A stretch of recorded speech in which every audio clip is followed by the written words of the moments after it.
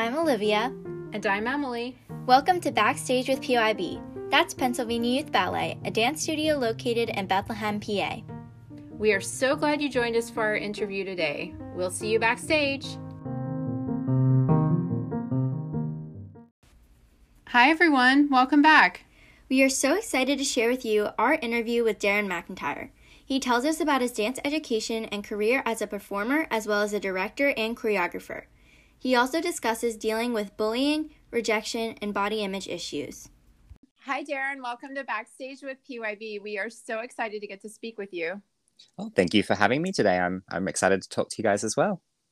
So why don't we start with your early dance training? So what age did you begin dancing and where did you study? So I had an interesting kind of introduction to dance because I was living in more of a rural country area of Australia. Australia is where I'm originally from. And so my mother was actually working for a dance teacher, like tidying and cleaning the studios and things. And so sometimes I was around the area and sometimes we would go and see like the concerts that they would put on because they were known. The school was called Parry's School of Dance, and they were known for doing really big Christmas revenue shows in our hometown. And so we would go and see those. And the first time I saw them perform, I was like, "Oh, I want to do that." And so I started actually out with that school, taking some jazz and tap lessons, which kind of came in handy because at the time I was really heavily into drama at school and I was with the Players Theatre in my hometown doing, drama lessons. And so the dance was starting to become more integrated into that program. So I started out doing the jazz and tap, and then my teacher was like, well, you can do free ballet lessons, if all your lessons will be free if you took ballet, basically. And so my parents were like, well, you're doing ballet. And so I didn't know how I felt about that. I was 10 years old. I kind of back then in those days, the stigma around, ballet was, oh, that's kind of not for boys. So, but yeah, that's where I started. And then eventually that teacher left my hometown a year later. And so I ended up joining a more serious ballet school, La Vive Classique Academy of Dance in my hometown. And I had some excellent teachers there, and they pretty much trained me all the way through until I was accepted into the Australian Ballet School, which is where I completed my training and graduated with a diploma in dance. So that was kind of my dance history as far as dance education in a summarized kind of version. So, did you do any summer programs or did you just continue dancing year round at your home studio? In Australia, it's a little bit different to the US because our summer is at Christmas time. So we didn't really. Summer programs are not as like the same thing as over here where you go away for your 4 to 6 weeks. Like over there, most of our summer programs go for a week or so, and so I did lots, I went to a few summer programs here and there, but it was more of like you go to another location for a week and do ballet. So I never attended any of the US or European major summer programs that they have today. It was pretty much those couple of teachers, which was Andrea Glenn and Rousel and Elizabeth Paulson Galloway, that took me all the way through my dance education and until I got into the school down in Melbourne at the Australian Ballet School. And at the Australian Ballet School, once you're in there, you're basically dancing all year. Like you're not really supposed to go anywhere because it's the national school. So you've kind of reached the most elite level for training in Australia. So it's just a bit different. I think the summer program system in America is really cool because it gives you that chance to go to a company and, as a student and learn about them. And it's just really good because generally, if you go to the summer program and then you go into the second company, that's a better chance to join the main company. So it kind of gives younger dancers that opportunity to kind of experiment for that couple of weeks on location to get to know if that's somewhere they would be happy. So that's one thing that is a really great benefit about the US industry is that summer programs offer. So how did you decide to pursue a career in dance? Did you kind of figure that out when you got accepted to the Australian Ballet School, or Well, Is this something that you were just still thinking about at the time? yeah, I think I mean, I in the beginning I would say I was very just recreational about it, and I really did love more of the theater, like, the singing, dancing, drama kind of Mm. thing. I wasn't so into ballet. It was too disciplined for me. um so I actually I was just being really bullied a lot, which was kind of, I was more in a more country area. And as I said, back in my generation, ballet really wasn't for boys. So I actually steered away from dance, and I didn't think I was going to pursue it as a career. So I think it was around 15. I decided I wanted to go into tourism and become a translator. And so I started focusing more on languages, and I ended up getting a scholarship to go to Germany as an exchange student for 10 months. So I actually, Wow. yeah, it was an awesome opportunity. I loved it. But my focus while I went over to Germany was primarily to, study German and do my education there and go to school. But the interesting thing about it was, before I had left, we hadn't registered myself in the Prix de Lausanne in Switzerland, which is a big international ballet competition. And obviously, I didn't think I was going to get accepted. No one did. But, at those days, everyone was like, well, just apply for everything. So while I Mhm. was in the first couple of weeks of my exchange in Germany, I received the information that I was accepted to go. And so Wow. I was like, well, I guess Switzerland's just a hop, skip, and a jump from Germany, so I'll go. I give it a try, And so I went down there, and it was just a real eye opener, and the experience and being around all those incredible dancers, like the best. I felt like they were the best thing I've ever seen in the world, and also, the master classes that we were able to take. And that's really when I decided, I was like, yeah, this is what I want to do. I mean, I always loved doing it, but I didn't really think, because of the environment I grew up in, and more of a smaller city location, and also the bullying just contributed, I would say, the most. But it was just, it wasn't something I ever thought I would be able to sustain a career with. So when I was all of a sudden put in that environment where I was exposed completely to what the possibilities were at Prix de Lausanne, I was like, yes, that's what I want to do. And then my shift really focused to, okay, I need to now try and audition for the Australian Ballet School and try and get in. And then, luckily, while I was at Prix de Lausanne, one of the wonderful things about that competition is that you're exposed to all the big directors from around the world. And I got a few offers from different places around the world to, through the Prix de Lausanne, to go to those some of the affiliated schools. So but I did end up going back to Australia because, living abroad is very expensive. And also Mhm. I was very young and not mentally prepared for, like, I hadn't physically developed enough, coming, I would say, from the area I did to move by myself across the world permanently. So my parents and I decided to go to the Australian Ballet School, and I'm very grateful that I did that, because that was really the jumpstart to my career. And I just that I knew that this is what I was going to do. I always really did think, though, that earlier on, that if I was to pursue a performing career, it was going to be more into the theater, Broadway kind of, something really connected with ballet, like while I was at the Australian Ballet School. And then I ended up starting my more international career with that, before I started pursuing going back to, since then I've done some things in other genres. And that, yeah, I mean, I'm very grateful that I went to Prix de Lausanne and decided this is what I was going to do, because that's now who I am. So That's really an amazing experience. yeah, it really was. Yeah. Could you speak a little bit about dealing with bullies? You mentioned a couple of times about how when you were younger, you were bullied.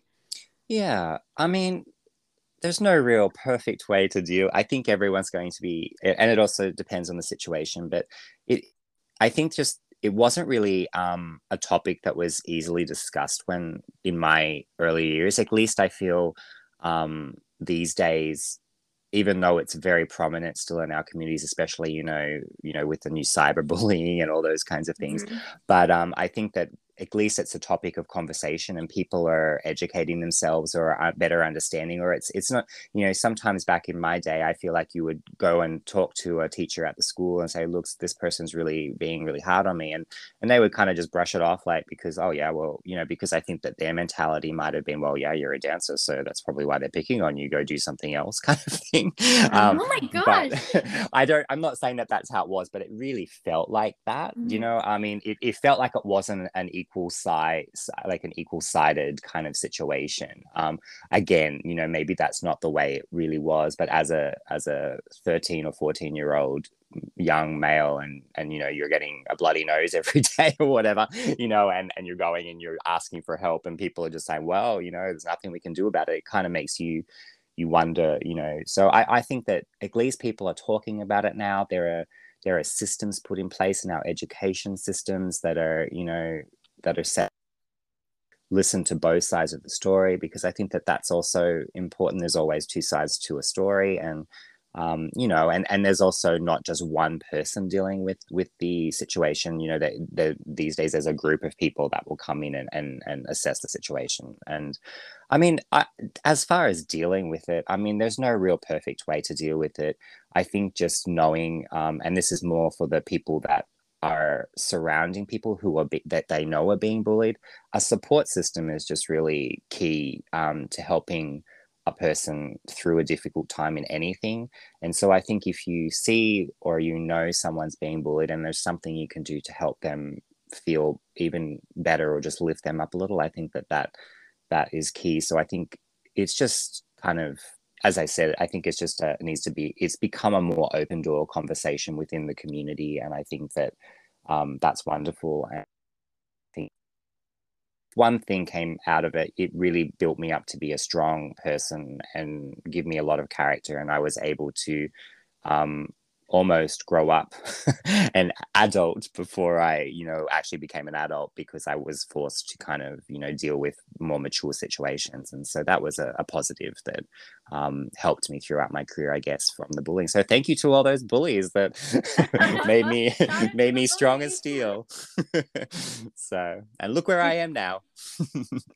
Did you think about quitting? Did it ever push you to the point where you thought, oh, I'm just done with this, I'm done with dance? Or you just love dance so much that you couldn't imagine that? I mean, I would say on the surface, to the public eye, I quit consistently. But deep down inside and mentally, and, I always knew that, I mean, I always came back to it. But sometimes it was just easier to tell people you would quit, you were quitting, because, that would just kind of silence them. But right. Yeah, but I don't think I could ever stop dancing. Obviously I'll have to one day, but I think that dance will always be a part of who I am. I mean, I couldn't imagine doing anything else. I think being an artist, whatever kind of art form you're in, is something that you're kind of born to do, and it's kind of a necessity. And our industry is very tough. It's not like you see all these movie stars making all this. It's not always like that. No matter how successful you are, there are a lot of challenges that you face, especially fiscally and security wise, throughout your career. And so I think that it just really, it is easy for you to have that mentality, I'm going to quit. But at the end of the day, if you're really born an artist, it's just something you can't do, because it's like breathing, So for myself personally, I couldn't imagine doing anything else. Like, it's when I'm happiest. So could you speak a little bit about the stereotype between boys and ballet, and how that has changed since you were first starting ballet to now? Well, I think just back in the day, it wasn't, these days we have social media and, there's TV. And so people can easily, you're consistently exposed to things that we weren't, communities weren't exposed to. And I think that, so the stereotype was basically, because ballet can be a very art form, as far as you've got classical music, like it's just really kind of upper class. And also sometimes you'll be seeing more lyrical styles of movement, and the bodies might be more slender back in the day, and things like that. So I think it just was considered very feminine, and Mhm. also that kind of led to conclusions that, oh, perhaps they might be gay, and in a country community and all those things, that kind of back then that was also a topic that wasn't discussed or wasn't understood. Mhm. So I think that it's just, I think through communication and through education, it's just changed kind of these days, because it's a conversation again, and Mhm. people, there are a lot of things that are very put forward in the news these days, and social media, so people are able to, whether there's that other side to, well, what's, is that true, and but I think that it's just really nice that it's being exposed more. So as far as boys and dance, I think the stigma definitely was, and it still very much is in some areas, Mhm. that it's a more feminine thing to do, and that can lead to, oh, that he needs to thicken his skin and, play football or whatever, and that, but these days, what's wonderful is that athletes, such as some football teams or some basketball teams, they actually do ballet for coordination, or to learn Mhm. how to use the jump, the spring.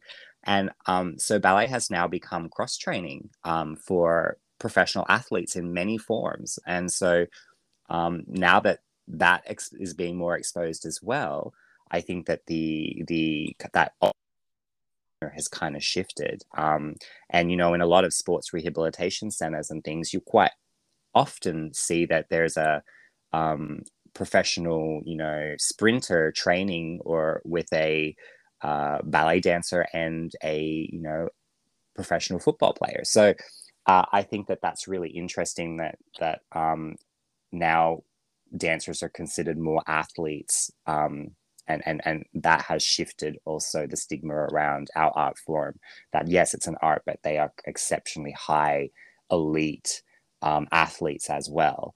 And Mhm. so therefore I think that has helped really shift the stigma, especially amongst the male dance community, because for some reason an athlete is considered more more normal, I guess. Mhm. So yeah.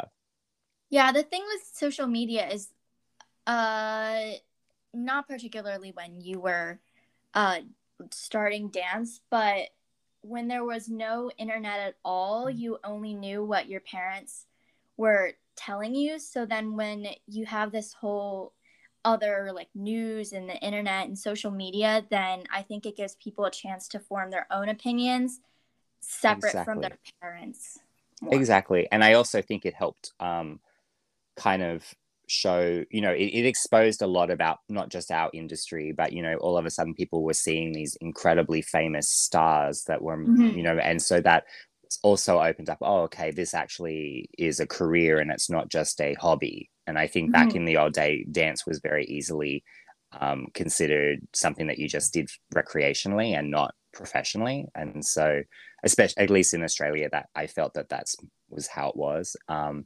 And so that exposure, I mean, that generation and that technology basically has really helped the generations lift the game to better understand that, yeah, this is actually a job. It's not it's Yeah. a profession. It's not just something people do for fun. And also it is, people do it for fun as well. That's the lovely side about it. You can completely just do it recreationally, or you can transform it into a career, and you don't have to make that decision necessarily so early on in your dance education. You could decide later these days to become a dancer. You don't have to do it from, you don't have to know, okay, at 3 years old I'm going to be a professional dancer. So Right.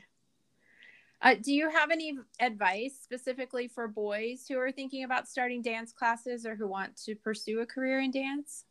I think just if it's something you're passionate about, like if you take a class, and you can generally tell after a couple of classes if you really love it or not. And if you love something, it doesn't matter what it is, I think pursue it. I mean, it's a dream, and dreams have been not supposed to be put off because of what others think. So it's not going to be an easy road for anyone, male or female, the dance industry. It's a chat. There's a lot of competition, and that also leads to a lot of drama sometimes. So it just it's my best advice is just stick with it.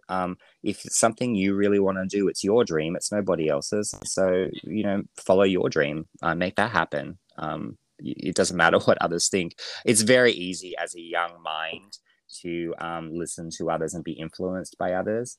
And so I would say just really, if you feel like if you love something and someone's not encouraging you, look for a circle of people that maybe they are more likely to encourage you, and listen to their perspective as well. But ultimately, always stick true to what you want, because that is what you want. So very good advice.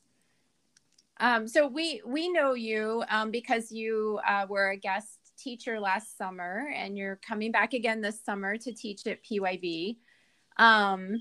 I guess, could you speak a little bit about your teaching experience? And also, just for my curiosity, how did you come to be connected to PYB? Yeah, no, actually, I don't know. I realize. Don't know. No, well, I mean, I love teaching, and I've always really enjoyed coming to Pennsylvania Youth Ballet, and I'm excited to come back this summer. I think well, Miss Karen, your director, she danced with Albany Berkshire Ballet, and she danced Coppelia with she was Swanhilda, and Juan Carlos, I believe, Penuela, who was he's a really good friend of mine, but he also was my dance teacher on occasions, ballet master on occasions, and he was her partner for France, and he was a regular guest artist with you guys throughout the summer, and I believe at other times.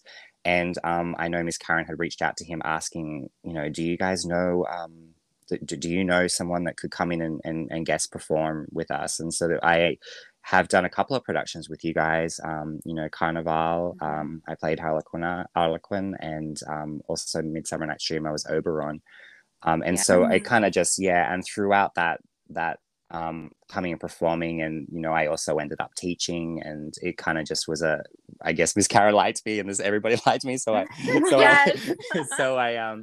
ended up becoming a regular, and so I think this will be my fourth time coming back in the summer, and also I've loved performing when I had the opportunity with you guys as well. So I think that's how I became involved. And as I said, I love teaching. I love all aspects of our industry. My career has kind of been, I have danced, some people take that route where they dance with the same company for their entire career. And I've had kind of a bit of both. I had 3 companies that I danced with, for several seasons back to back. And then, but most of my career has been living out of New York and freelancing. And so as a freelance artist, I got to do a bit of everything. I got to do the performing guestings, but I got to do the choreographing guestings and also the teaching. And so a huge chunk of my summer is always 6 weeks of traveling across the country and sometimes abroad to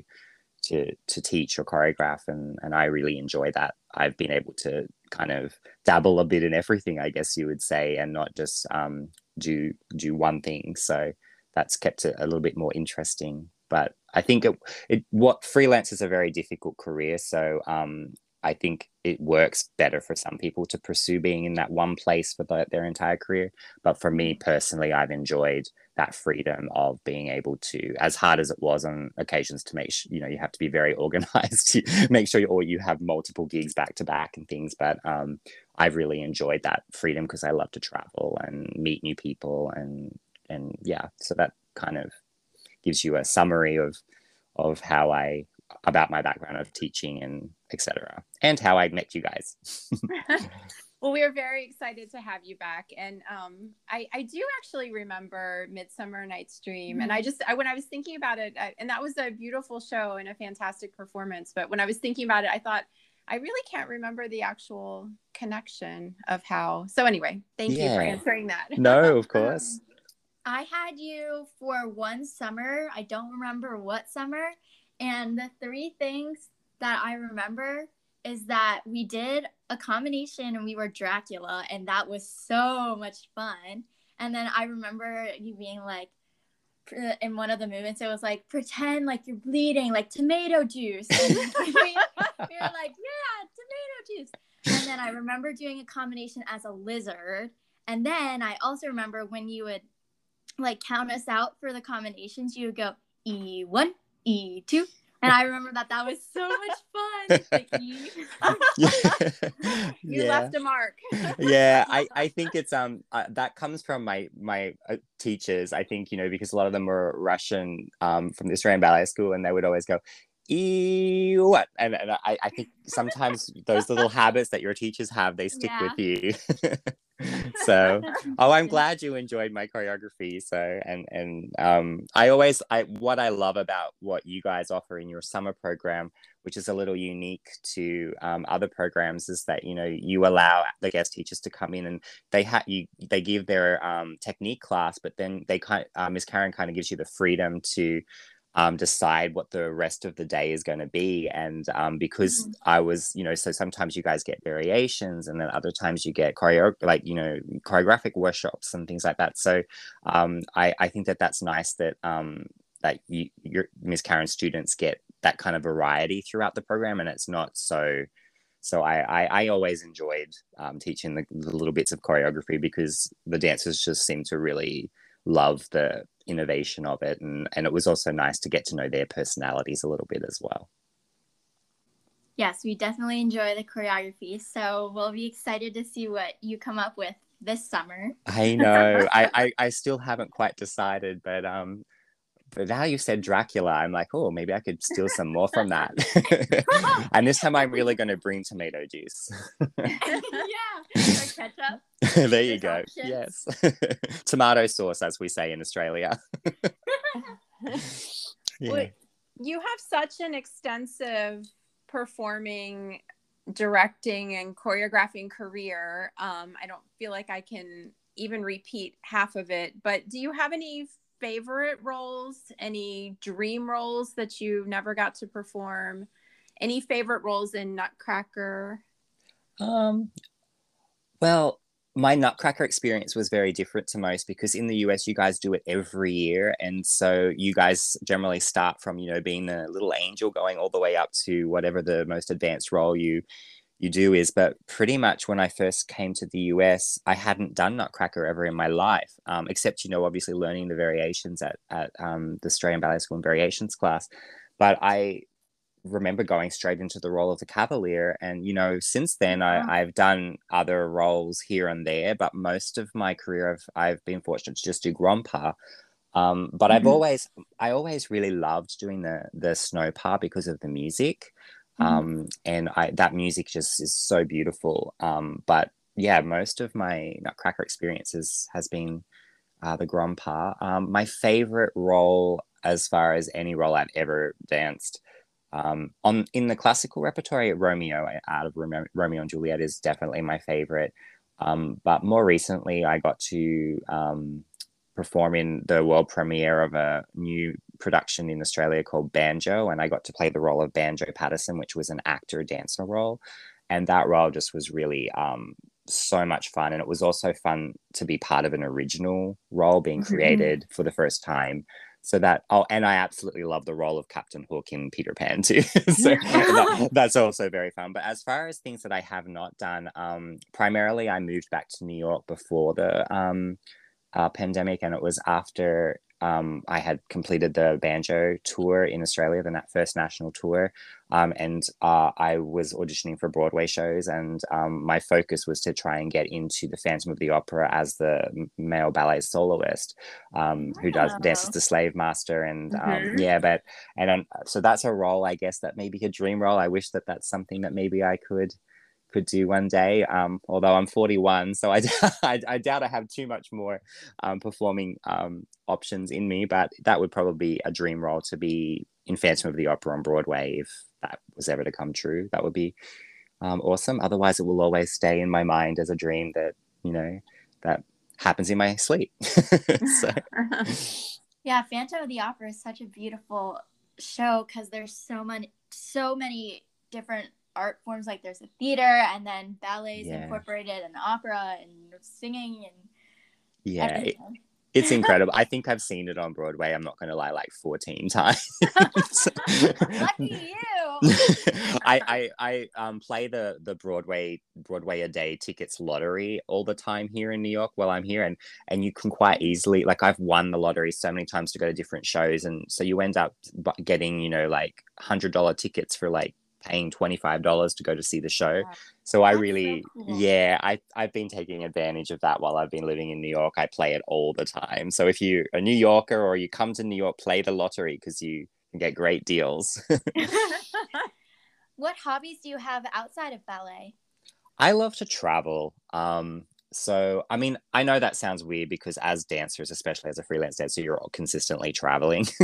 But I just love traveling, and like also as a, you know, for, you know, recreational, my own personal leisure. You know, like I have a great interest, like, you know, in the history of things, and, you know, architecture and things like that. So I like recently I went over, before the pandemic, obviously I went over to visit Scotland, to go and see the Edinburgh Castle and those kinds of things. And I wanted to know all about Mary, Queen of Scots. And so I love that kind of thing, you know, which during the pandemic has been one nice thing because you get to watch all the stuff on Netflix. So a lot of my programs were always like, you know, Your Reign or, you know, the different, or The Crown and those kinds of things. Like I really kind of love that, those kinds of historical stories, and learning about that. I also like to, although I don't get enough time to do it, I really like to cook. But I don't think I'm a great cook, but I think that when I have more time, I do like to kind of experiment with that. But as a dancer, you don't really have time because you're always cross training, or you're always, I think that, you know, so there's not a lot of time for you to really have other hobbies outside. I mean, obviously, you know, you could be a reader, you know, those kinds of things, but it is kind of challenging during that, when you're in your peak of your career, to kind of be able to focus on anything other than what you're doing.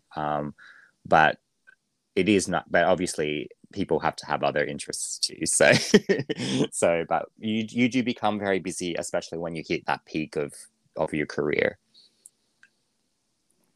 Could you speak a little bit about dealing with rejection as a freelance worker? I'm sure you have a lot of experience with that. Yeah, it's well, here's the thing. As and all young artists need to understand that, you know, you're consistently auditioning.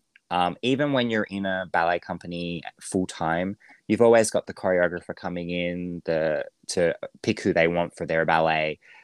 You know, but in the really major companies, you have your ranks, and generally, you know, those ranks have seniority when it comes to casting. But, you know, so you're consistently auditioning, whether it's to get a job, or whether it's to get a role, or whether it's you know, whatever, or to get into a summer program, or to get into a school, to get into a college, you're consistently auditioning. So obviously there's going to be a 90% chance of that no having coming your way, just because of the, you know, logistics and you know, the amounts of people that are auditioning for one position or you know, two positions. So you do hear no a lot, and so I think it's just it is a real challenge, because, you know, we're also looking at ourselves in the mirror every day. You know, we're always trying to make ourselves perfect. So rejection is just something that is going to become part of who you are, but psychologically it can really make you feel pretty bad about yourself. So yeah, I think that everyone's going to deal with it differently, but again, I think it's just being very having a good support system, whether that's your friends, family, teachers. A lot of dancers leave their early dance schools, go on to their careers, but the first person they're always going to call is their first dance teacher or their teacher, because that person becomes like their mentor and their parent. And so I think it's really important to not burn your bridges when you're dealing with you know, when you're in your earlier years of your career, because there are going to be a lot of no's. And I mean, I don't even know how many times I've been told no. But you know, eventually you get used to it. I guess that's the point. In the beginning, it's very hard. I remember my first audition tour when I after I graduated, that was very challenging because you kind of get used to being the best in your, not meaning like I was the best at my school, but the best, the best of the best get into the Australian Ballet School, and so then we all compete with each other, but we're kind of on our own personal journeys and we're growing ourselves to get into the industry. So then when you go out in the industry, it's a real shock because you're not just around those same people every day, and the level is really high, and there's hundreds and thousands of people. So it can be scary and intimidating, but no, if you keep in mind that there's a place for you somewhere and that the industry has evolved tremendously, and, you no longer have to be a stereotype. It's nice these days that there are different, you can have a different body type, or you can be a different height, or you can, even the verse, it's really nice that there's a lot of diversity happening, and that's a conversation too. But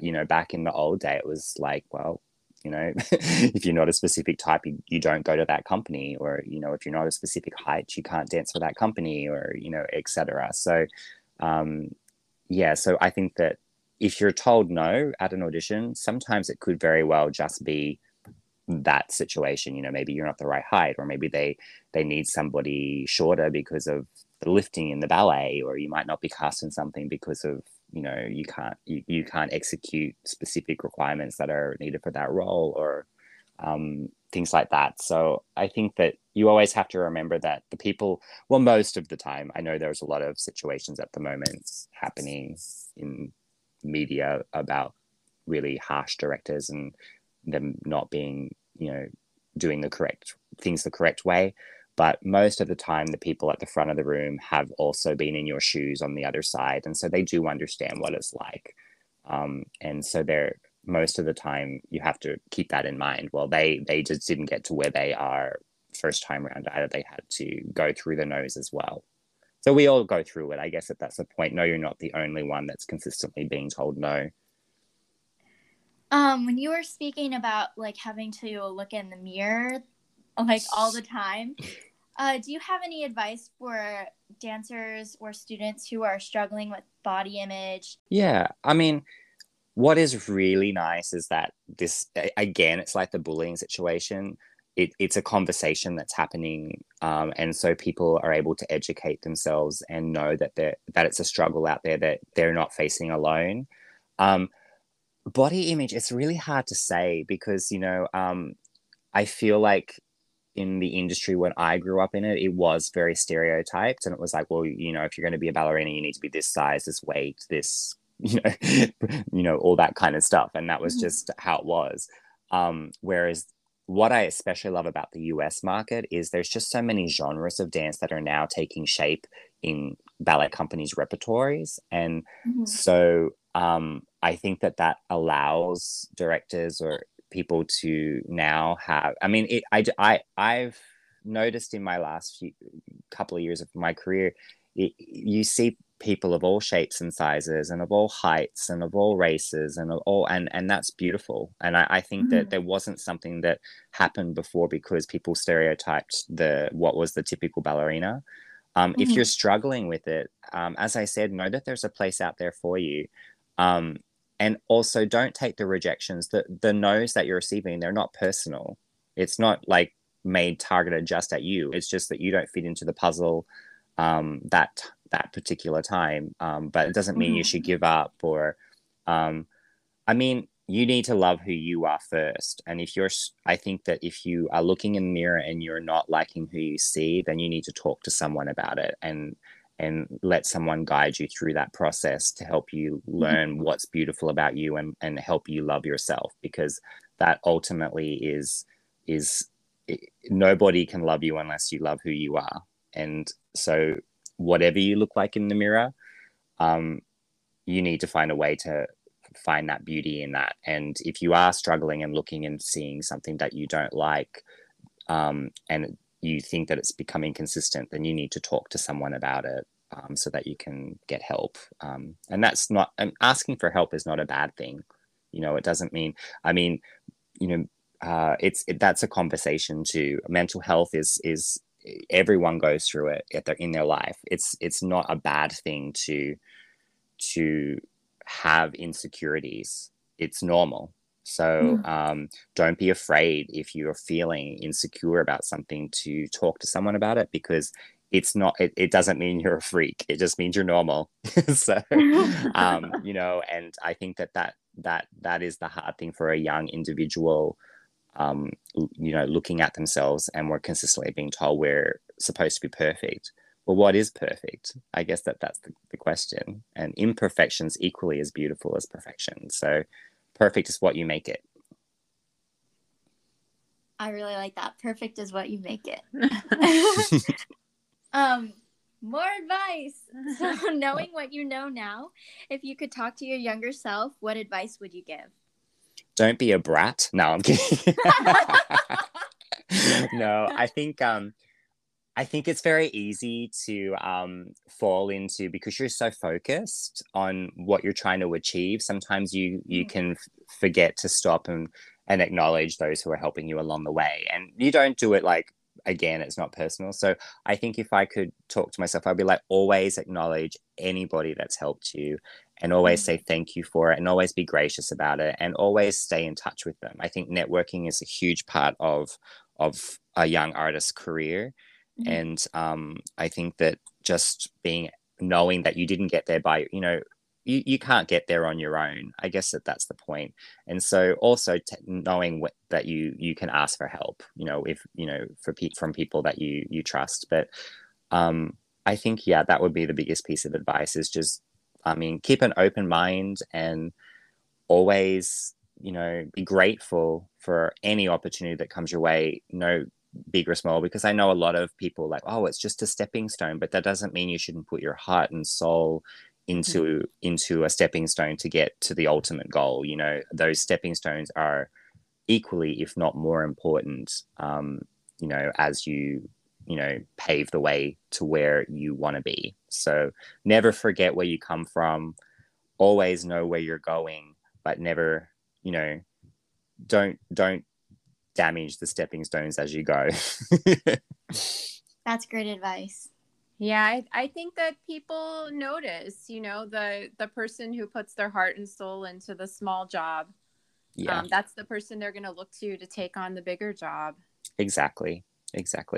There is no such thing as a small job, is there? I guess not. Yeah. I mean, that's what we need to think. I mean, there are obviously lots of small jobs, but, you know, they're equally, the path of how you get somewhere is really the foundation of who you become. So you always have to remember it's building you up to be, you know, for the success of where you're heading, but it's where you're at the moment. So you need to invest in that fully. The investment needs to be equal on both sides. Well, thank you so much for taking the time to speak with us. We really enjoyed learning a little bit more about you, and we really appreciate all of your amazing advice. Oh, thank you. I've really enjoyed it, and I look forward to seeing everyone this summer. It's going to be another great year, I can tell. We're so glad you could join us today backstage at PYB. Please follow our podcast so that you never miss an episode. If you'd like more information on PYB, check out our website at bglv.org, or friend us on Facebook at Ballet Guild of the Lehigh Valley / Pennsylvania Youth Ballet, or follow us on Instagram at PYB_BGLV. If you have any questions, please email them to karen.ner@bglv.org, and you might be featured on the show. We'll see you next time.